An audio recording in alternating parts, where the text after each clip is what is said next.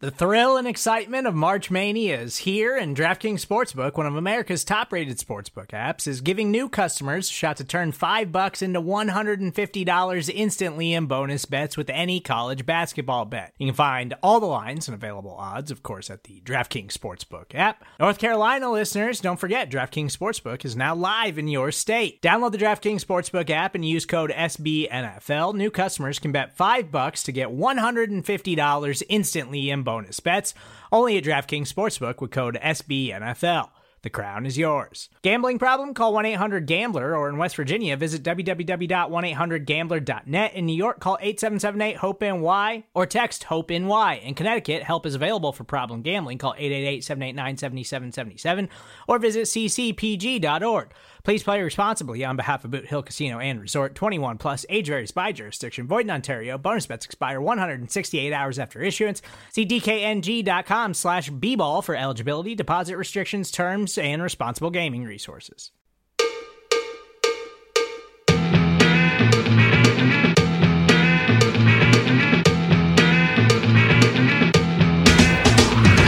Start! You can call me Bruce. Bruce Nolan is standing by. Hey, Wacky Bruce! Coming to you from an undisclosed location, this is the Bruce Exclusive. And here's your host, Bruce Nolan.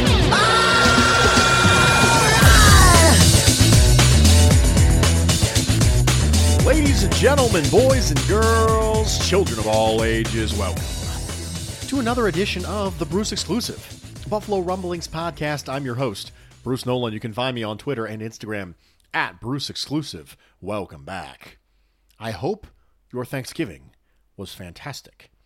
I hope your Black Friday is fantastic. Quite frankly, I hope all of your days are fantastic. If you have not done so already, please go back and listen to my pod from yesterday on quarterback metrics.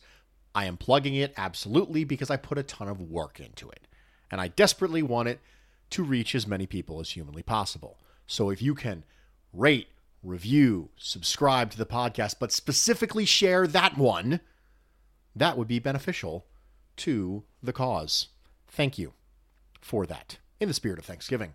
But you know what we do on Fridays, and Black Friday is no different. Black Friday is no different than any other Friday on this podcast because we are going to do two things. We are going to go through your almighty takes. As a reminder, email me, iambrucealmighty@yahoo.com with your almighty takes for the upcoming week or weeks in a method that is not the final score of the upcoming game. And I will respond to them on this podcast primarily by putting them into buckets as far as their probability, in my opinion. In addition to that, we are going to crumble the cookies of the Los Angeles Chargers. It is still weird not calling them the San Diego Chargers, and it is still weird not calling them the Oakland Raiders. It just feels wrong. It feels abhorrent, an abomination. It feels like an affront against God himself. The football gods, at least. But we are going to jump into your almighty takes. Jeremy starts off and says, Bruce, this may not be a title per se, but you could take the moniker Robert the Bruce, perhaps an homage to your Scottish listeners. This is a discussion relating to a nickname conversation that we all had on this podcast a couple weeks back. We were trying to figure out if I need a nickname. And you might say, Bruce, you already use a pseudonym. Or do I? Maybe Bruce is my real name. That's right. Got you all twisted up now. Why would you need a nickname for a pseudonym? Because it's cool. That's why. Just come on, guys. Just let me have this one thing, okay? I just want to be cool for a second. And I do have a good bit of Scottish listeners, and it's absolutely awesome. Robert the Bruce totally works. Jesse Stentz says, Bruce, since our epic loss to the Cardinals yesterday, I have been pondering the interplay between Buffalo's team tendencies and the evolution of Josh Allen. Fair warning, this is a long email, but it's worth it.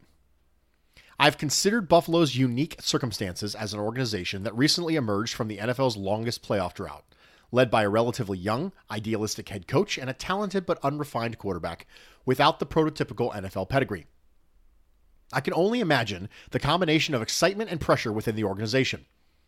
There is a sense that this may be the continuation of an unfinished story, balance restored to the football universe after 2 decades of cruelty to long-suffering fan bases.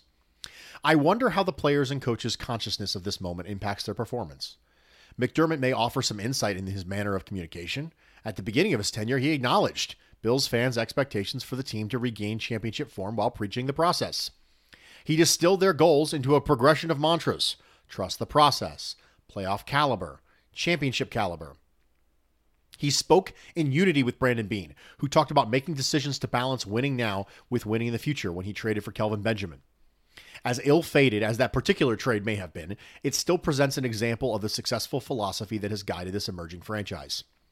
For the past 3 seasons, Buffalo has slowly been laying the foundation for future seasons, building toward a future championship while setting realistic expectations for incremental success now, which has given the fan base hope.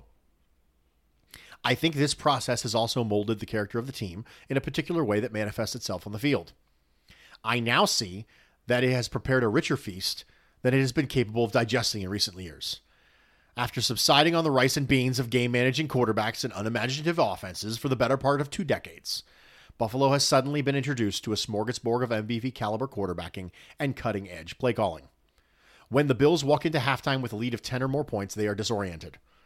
With the gigantic leap of Josh Allen and the offense over the past year, the end of the process has emerged sooner than expected, and the Bills are clutching the prize like an insecure boyfriend who can't believe the most beautiful girl in the world actually loves him. In the third quarter, the Bills suddenly stopped doing the little things that made them initially successful. I see a preoccupied team that commits careless penalties on offense and a defense that often seems to fall into reactive mode, waiting for a surge of offense that comes as a self-fulfilling prophecy. When the Bills begin to waver, Wyoming Josh makes his cameo appearance. He waits in the saddle while opposing running backs rip through the Bills' tentative defensive front in 6-yard chunks. Then, after Dawson Knox or a replacement lineman blocks someone in the back, putting Buffalo in negative down and distance, Allen charges, scrambling from sideline to sideline, 15 yards in the backfield, stiff-arming defensive tackles, and launching 40-yard bombs toward red and blue helmets he glimpses peripherally while being flung to the turf. Although Allen is developing better control, this aspect of the game will never go away. He is a fierce, fearless competitor who is confident in his natural talent. Thus, he will inevitably resort to hero ball when the players or coaches around him surrender the initiative. The bottom line, in my opinion, is that Josh Allen's decision-making is part of a much larger phenomenon that relates to a particular psyche of the Buffalo Bills organization. The Bills still aren't used to winning. Part of them still doubts themselves, which I think is why McDermott felt the need to say they're a good football team, although he wasn't asked the question during the Cardinals' post-game press conference. Ironically, one of this team's last major hurdles will be transcending the underdog mentality that has helped them get to this point and truly envisioning themselves as championship caliber. The evolution of Josh Allen is no longer the largest variable. The largest variable is how successfully McDermott mentally prepares these players to become consistent winners for 4 quarters a game. Not sure if the length of this email is compatible with the programming of the pod or if the content is worthy, but I figured I'd put this narrative out there for consideration. I always look forward to hearing what you have to say. Jesse, I just spent a long time reading an email from a listener. I would only spend that time doing it if I thought there was value in the discussion. Please don't get in the habit of sending me massive emails because I probably won't be able to fit them in. But this time we can, because I actually got a small amount of almighty takes this week relative to normal. So we have time to talk about this. I recognize that believing that you are a team who should win every game is more than just saying we expect to win. It's more than just maroning it, which is saying we don't hope to win, we expect to win. Okay, great. Confidence is a real thing. And confidence comes with time. Excellence, you have heard me say in the past, is how well you do something multiplied by how long you do it. And with excellence comes confidence. Either you have the confidence ahead of time, in which case you're probably odd, unrealistic, or Michael Jordan. Someone who believes themselves to be the greatest of all time, even when they're not. Maybe you're out of touch with reality.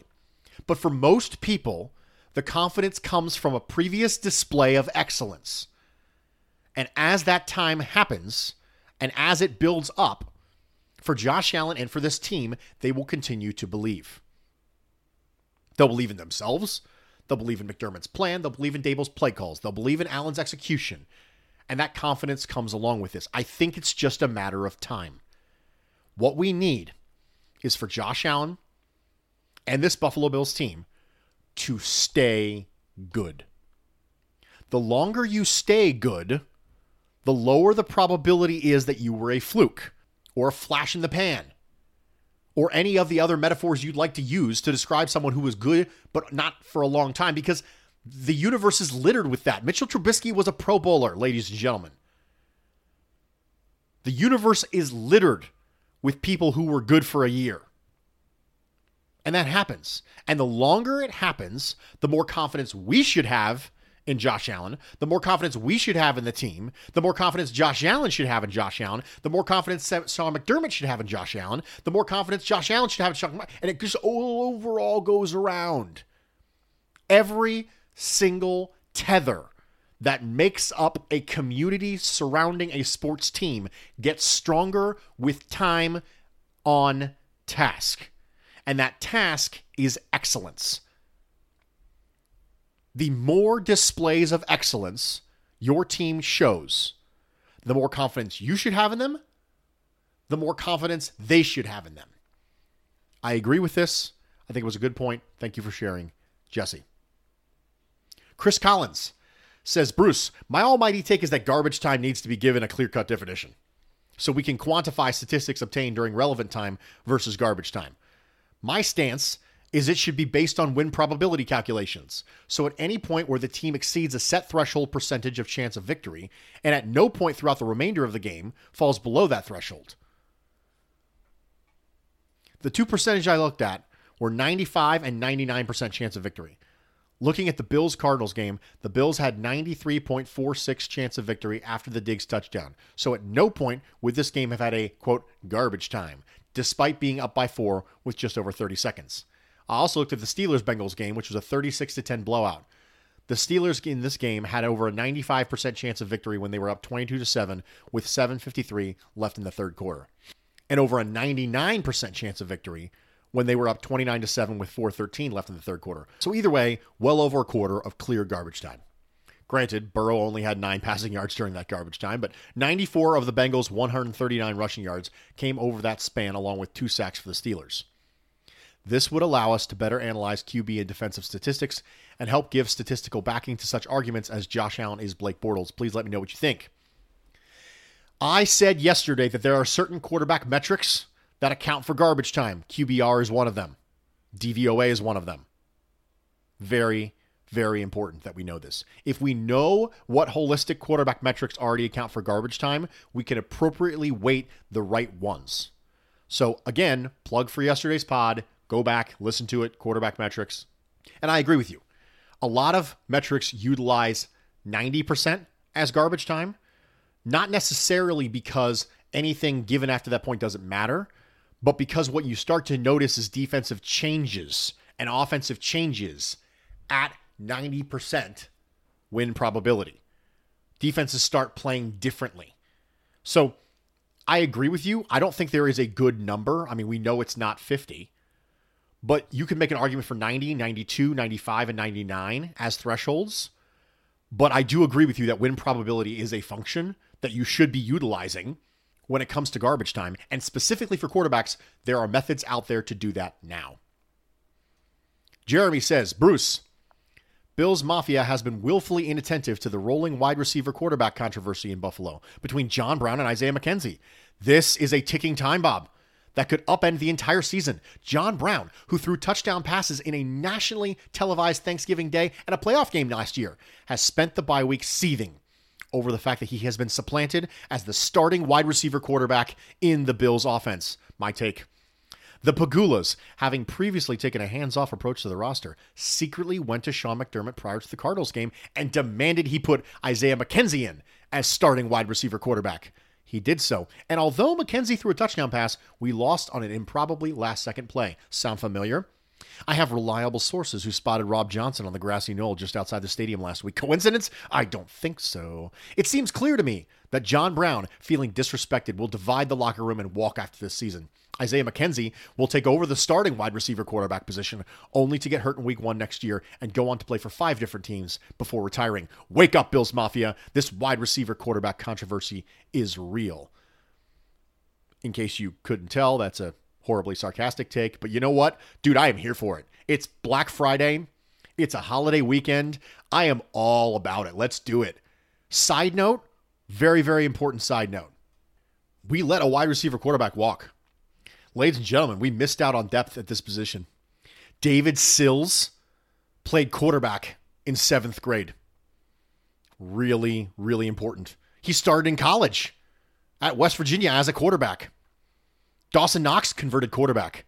There's depth there you don't even know about. We let some walk out the door with David Sills, but we still got Dawson Knox. He could be a tight end quarterback. Could really throw a wrench in everybody's plans. Moving on. Kyle says, Bruce, big fan of the show, would like to offer my first Almighty Take. Kyle, welcome to the Almighty Take family. I welcome you with open arms. Thank you for contributing. An ongoing discussion throughout the year has been how the lowering of the cap is going to force teams to make difficult decisions on who they are able to re-sign. I believe that the market will compensate, reflecting the fundamental law of supply and demand. There will be many good rosterable players looking for jobs in a market with limited capital, meaning players are either going to need to take what is offered or defer the season. I believe the Bills front office should take advantage of this and leave as much cap space as possible available. They'll sign players they cannot afford to lose, Dawkins, possibly Milano, but they'll also allow players they'd like to keep, such as Feliciano or Darrell Williams, to test the market, hoping other teams will not have the resources to lure them away. They'll return and take whatever cap is left with an understanding that contracts will have to be renegotiated to reflect the cap increasing in the future. Thanks, Bruce. Go Bills. Couple things. Number one, Bills already re-signed Deion Dawkins, so we don't have to worry about that. He has been playing really, really well this year. I don't think we've been talking about it as much, but when he had a sophomore slump and then rebounded his 3rd year and then gets an extension, we think to ourselves, okay, are we going to see year 2 Deion Dawkins or are we going to see year 3 Deion Dawkins? And in year 2, part of the reason for Deion Dawkins' sophomore slump was he went from having Richie Incognito next to him, who's a great left guard, to having Vladimir Dukas next to him, who is not a great guard.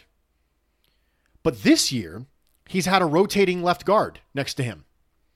He's had Ike Butker. He's had Quentin Spain. He's had Cody Ford. He still played well.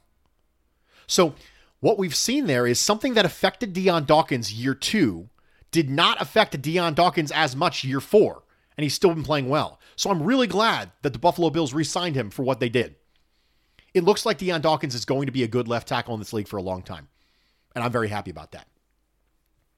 Now, in regards to the cap for this year, this is going to be unlike anything we've ever seen. Because historically, the cap has gone up every year. And this year it doesn't. I will say that I do not think that every single free agent is going to accept a markedly below market contract due to the cap. I think their options will be limited, but I don't think their contracts will be. So those are your 2 options when you have a scenario like this in a free agent. You have, what do you think when it gets squeezed? What do you think will come out the other side? It's like Play-Doh. When you hold Play-Doh in your hand and you squeeze it, it usually comes out one side or the other. The mass of the Play-Doh stays exactly the same, but the shape has changed. It can come out the top of your hand or the bottom of your hand. The mass of the Play-Doh is still the same. It just changed form. So, as we look at contracts like this, I don't think that you're going to have an entire class of free agents who's going to be willing to take below market contracts. Because what you will do at that point is you will reset every position in the NFL. And I don't think it's going to happen. I think Matt Milano's still going to get $13 million a year or more. I just think the amount of teams who are going to be willing to give it to him will go down. Now, you might say, Bruce, what if there's only one team, and now that one team has all the control and pushes it down? There could be scenarios like that. but I don't think they're going to be as common as we think. Also, teams are going to get creative with their contract structures. They are going to get creative with them. They're going to have big year 2 roster bonuses. They're going to have other things built in that will accommodate for this. Teams are going to get creative with the cap. The same way that the Saints have been doing it for years, teams will try to get creative with it. I don't think it's going to have a market effect on the average annual value of the market contracts for top free agents, like Milano, like Feliciano, like Darrell Williams, people who are starters in this league. I don't think it'll affect that. It might affect the lower tier players a little bit more because demand will be lesser and you may only have 1 or 2 teams who are interested in you. But for those upper tier starting level free agents, I think the average annual value stuff's going to stay the same. I really do. Moving on. Sean says, Mr. Nolan, you are certainly the most thoughtful, articulate, and intelligent Bills podcaster, and I listen to them all. I was going to tell you that your wife is a very lucky woman, yet after hearing you last week, you are a very lucky man. The take, after having stewed upon the unlucky loss for 2 weeks, the Bills defense is going to hold the Chargers to under 350 total yards. At least one of the 3 involved in the Arizona Lucker, I like that, the Arizona Lucker, Trey, Micah, or Jordan will be involved in a turnover. With the entire projected offensive line up and functional, the Bills rush for over 150 yards, while Josh throws for over 250.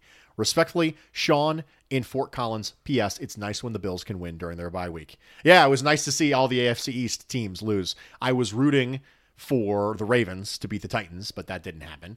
But, oh well. In regards to the first part, thank you for the kind words. I appreciate it. It never gets old. It never gets not special to hear the kind words. In regards to me being a lucky man, you all probably heard my podcast with my lovely wife last Friday.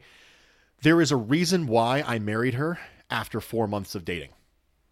That's right. Little Bruce nugget right there. I married my wife after 4 months of dating her. Now that it's been many years, to be honest, I'm kind of wondering what took me so long. So, I think this take is somewhat probable. I don't know if the Bills are ever going to be a 150-yard a game kind of rushing offense. I want them to run it effectively, but as far as the volume goes, I don't know if the volume is going to be there for them to rush for over 150 yards every week. The best rushing game that the Bills have had so far this year was against the New England Patriots, and it was primarily due to the fact that it was crazy weather and the Patriots were playing a bajillion defensive backs. So I really do think that rushing for over 150 yards is kind of an anomaly for this Bills team. But the reason why I say somewhat probable is I really like a lot of the other parts of this take. Bills defense holding the Chargers to under 350 total yards. I can see something in the 320, 330-ish with 2 weeks to prepare. I can see it. Now, if Austin Eckler is back, that changes things for me because the Chargers running game has not been effective. Also, Trey, Micah, Jordan being involved in a turnover, that's a lot of people. That's a broad 3-man take. I can see it. I'm going to say somewhat probable for this. Plus, at this point, Josh throwing over 250 yards is kind of standard for the Bills. So I'm going to go somewhat probable on this take. Ethan says, hey, Bruce, my almighty take for this week after a bitter bye. Offense, they continue the pass assault, but incorporate more Zach Moss short passes. Moss scores a receiving touchdown. Allen continues his MVP season with 300 passing yards and 3 touchdown passes. Defense. 2 weeks of mulling over the Cardinals' soul-crushing win. The defense is going to come back hungrier than ever and give Justin Herbert his first bad game. Bills defense gets not 1, but 2 interceptions, Trey White and Jordan Poyer, and 1 fumble recovery forced by Edmonds, who has looked much better. Let's go Buffalo. Love the pod. Keep doing what you do. Best, Ethan. Ethan, thank you. So I'm going to go with somewhat improbable on this. And the reason why I'm going with somewhat improbable on this is Justin Herbert's already had a non-effective game. Against the Miami Dolphins, Herbert was 20 of 32 for 187 yards, 2 touchdowns, an interception, and a QBR of 41.1. 187 pass yards on 32 attempts is not good. That is not good at all. A QBR of 41.1 is below average. So I guess it depends on your definition of bad game. If you look at that and go, it was a meh game, but we're really going to give him a bad game, then okay, I would look at that as a close to bad game. So I do think it can be done. I definitely think it can be done. One of the things we're going to get into later is how the Dolphins were able to do it and how that ties into the Arizona plan against the Bills and what the Bills can do about it. But there's a lot of parlaying going on. So I'm going to go somewhat improbable on this take, Ethan, because think about all the things that got to go right. Score a receiving touchdown, 300 yards and 3 touchdown passes. Bills got to give Herbert a bad game. Bills get 1 but 2 interceptions. Trey White and Jordan Poyer have to get them. And a fumble recovery that has to be forced by Edmonds. I'm actually going to go farther. I'm going to go highly improbable. I think it's great. Let's sign me up for it, by all means. But I'm going to go highly improbable. Jeff says, hey, Bruce, I have a thought exercise. You're probably aware of the use of point differential as a predictor to a team's likely won-loss record. I've read somewhere that the Bills' low positive point differential and their 7 wins are evidence of the Bills being lucky. The same was said about the Steelers. There seems to be big advocates of point differential as being a meaningful indicator of teams' overall quality to the point of trusting that more as an indicator than their actual win-loss record. While point differential would certainly have a correlation to winning percentage, I suspect that the time a team spends with the lead versus the total time spent, not tied, would have a higher correlation to winning percentage than point differential. This was certainly applied to the Bills anyhow. I did see somewhere online, Football Outsiders I think, but I can't access it anymore, it sends members only now, that the Bills have averaged 16 minutes or so behind their games and 35 minutes or so ahead. That would be 35, 51, 686, and of course, their winning percentage is 700. It would be really odd to see teams that do not spend more time leading in their games actually having a nice winning percentage. That would be a sign of luck to me if a team routinely trailed the majority of the game in their games but still managed to win most of them, sort of like what the Cardinals did in the last game. It's not a recipe for season-long success. I postulate that season total point differential has a lower correlation to team overall winning than the plot of average time ahead divided by average time ahead plus average time behind versus winning percentage. I suspect one of these measures says the Bills are lucky and the other says they're good. And one that says they're good has a higher correlation to winning. I think the Chargers and Falcons will stand out as unlucky, which certainly fits the eye test. It seems like you have the necessary access to data and expertise to compare these two, so what do you think? Okay. Jeff, the reason I am willing to talk about this is because I absolutely love it. And I was not able to set up the exercise for this pod because I was too busy working on the pod that dropped yesterday. This seems to me like something we need to do an entire pod about in the offseason. So, Jeff, if we get to this offseason and you have not had an opportunity to hear this in a pod, please email me and let me know. But I'm putting it on the list for things to do. I agree with you. I do think point differential is something that is given too much weight. Because I understand the idea. The idea being that if you win thin and you lose fat, that eventually those things are going to come back to bite you. I get it. I totally get it. However, winning big and losing big and winning small and losing small happen for a variety of different factors.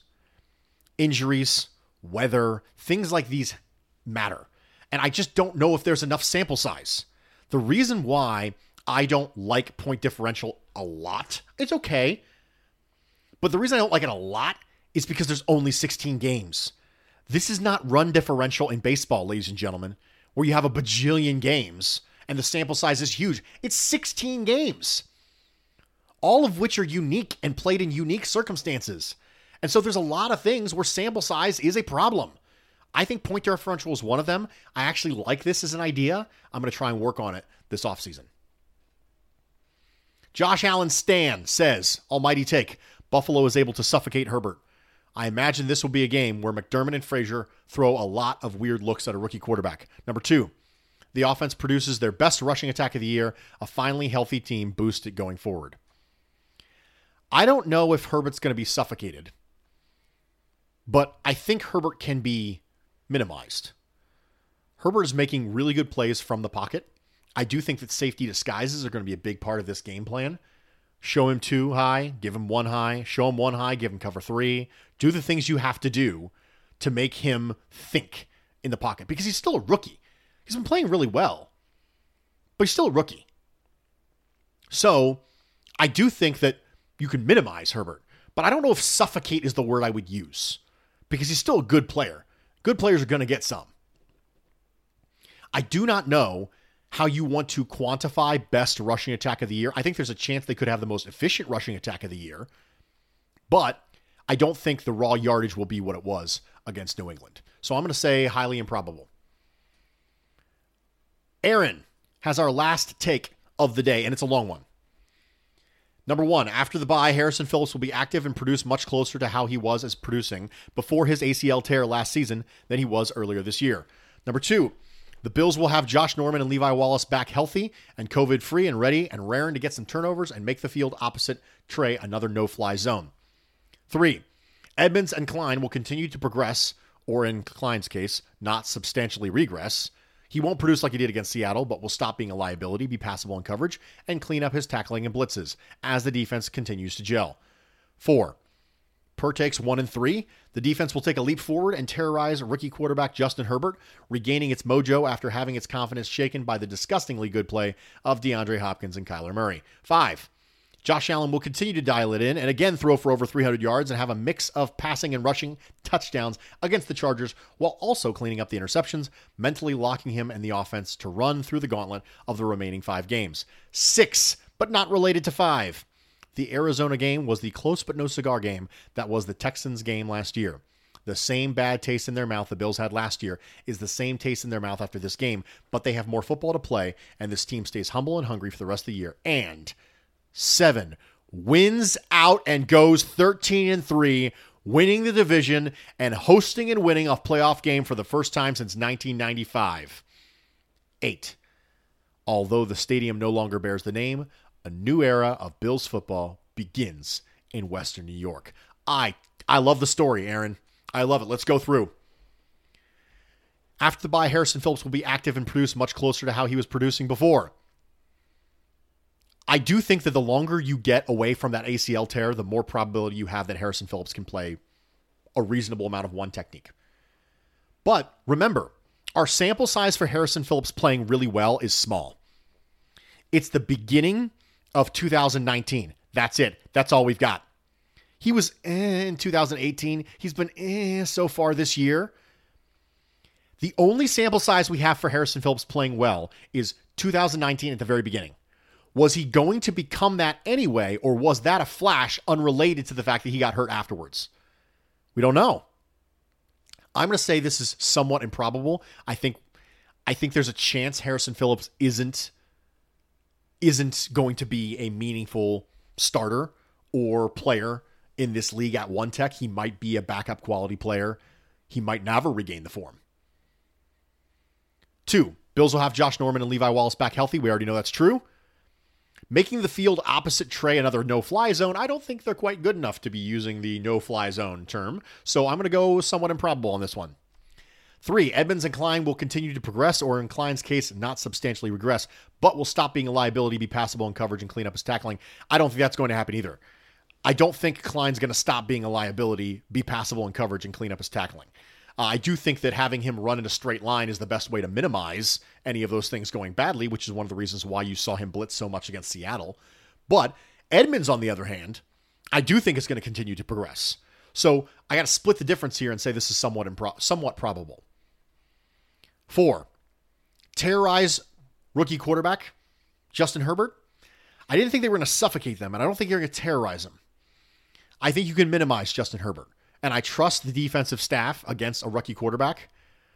So I'm going to go somewhat improbable just because of the use of the word terrorize.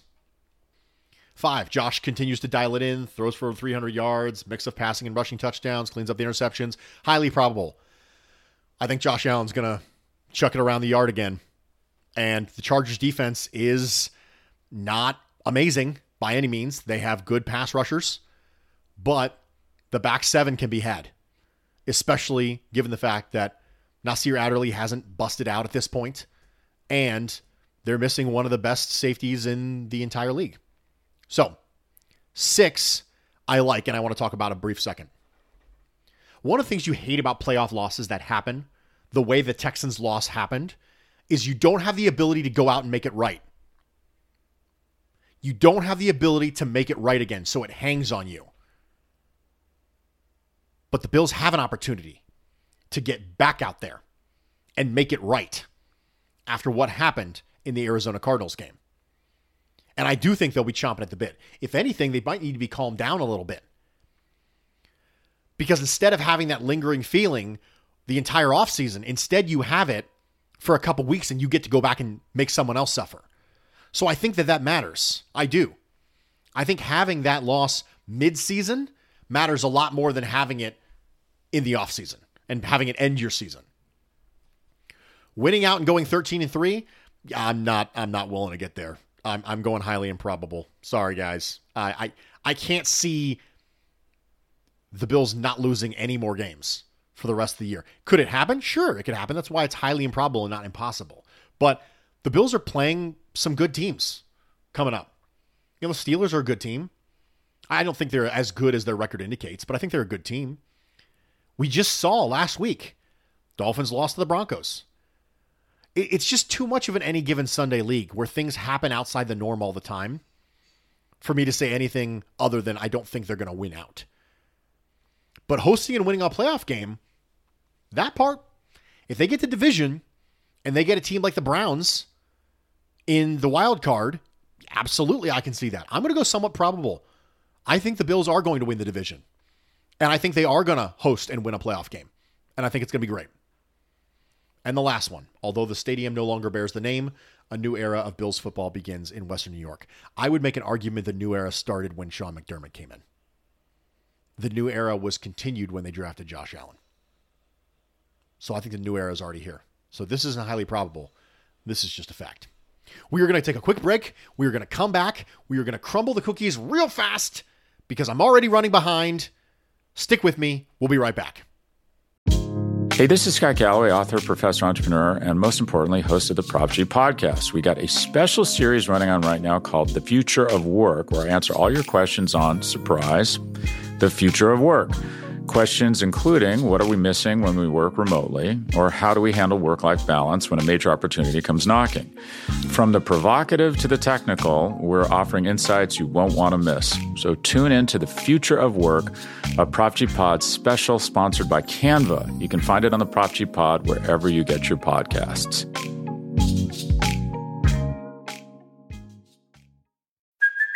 Hey, it's Kaylee Cuoco for Priceline. Ready to go to your happy place for a happy price? Well, why didn't you say so? Just download the Priceline app right now and save up to 60% on hotels. So whether it's Cousin Kevin's Kazoo Concert in Kansas City, go Kevin, or Becky's Bachelorette Bash in Bermuda, you never have to miss a trip ever again. So download the Priceline app today. Your savings are waiting.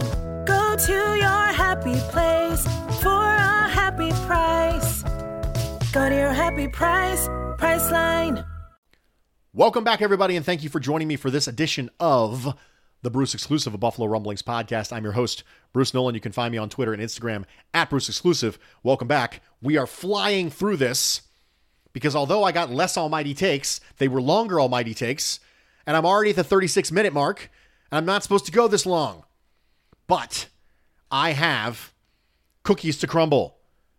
Every week, we talk about a couple keys for game planning against the Bills' opponent. We are going to dive right in. Number one, corner is key. Justin Herbert targets Keenan Allen almost twice as much as the next targeted receiver on the team. It's the Randy ratio all over again, ladies and gentlemen, Los Angeles. Do you know how we say as Bills fans, we should just target Cole Beasley a lot? Good things happen. That's the way they feel about Keenan Allen. Only he can play a lot more positions because of the size dynamic. Good things happen for the Chargers when they target Keenan Allen. So they keep doing it. They keep going to the well. Tre'Davious White, it is time for you to do the thing that you do. Tre'Davious White's ability to cover Allen one-on-one trickles through the remainder of the defense because it frees up safety resources to help over the top of Mike Williams. Mike Williams is a vertical guy with size and ball skills at the catch point. He creates problems for players like Levi Wallace. I'd actually like to see Josh Norman and Dane Jackson take the reps over top of Mike Williams. They're better at the catch point. They're more physical. They're more aggressive. I need the physicality to compete against Mike Williams if Justin Herbert is forced to go that direction because Tre'Davious White played against Keenan Allen so well. The second thing, the Arizona Cardinals were able to confuse the Buffalo protection on multiple occasions. They did this with their muddle front. They put multiple men at the line of scrimmage, and they brought a different 4 or 5 every time they did it. We mentioned in the last podcast, last Thursday, that what happened was at first you were seeing the muddle front on third down from Arizona. Then you started seeing it on second down. Then you started on first down. But the zone pressures were important. The people who are blitzing, when looked at from the Arizona roster to the Buffalo roster, are going to be Jordan Poyer, Taron Johnson, Tremaine Edmonds, AJ Klein. Get ready for zone pressures. If you can get pressure and a free rusher or a one-on-one that is beneficial to you without having to devote more than 4, that's a win. That's also what Miami did against them. Miami was able to confuse Herbert and the protection. Show him different things. Make sure that he doesn't know at the time of snap what he's seeing. Or he thinks he knows at the time of snap what he's seeing. And he has to make those processing things happen post-snap. That's the way you get rookies. The way you get rookies is make them process post-snap, not pre-snap, because their coach can help them process pre-snap.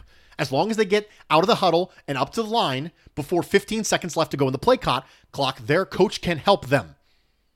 Make them process post-snap. Zone pressure, safety rotation. On offense, Gus Bradley's defense is what it is, ladies and gentlemen. Plenty of zone, usually not blitz heavy. It's based on execution, precision, and pressure from the front 4. At this point in the season, coming off your bye week, which is supposed to be a self-scouting time, the Bills need to have answers for cover 3, soft zone that is designed to limit big plays. You've seen it multiple times this year. Have an answer. That goes for Brian Dable. That goes for Josh Allen. If the answers are there, Josh Allen, and you're not getting them, that's on you. Brian Dable, if you're not scheming up answers to soft zone, that's on you. I don't care whether it's a smash concept or routes to the flats. The team and Josh Allen need to be ready for this. Related note, smash concept is a hook from the outside receiver and same side slot receiver running a 7 route. It's designed to create a high-low for the quarterback that puts a zone defender in conflict where if the zone defender comes up, you hit the 7 behind him, and if the zone defender drops back, you hit the hook in front of him.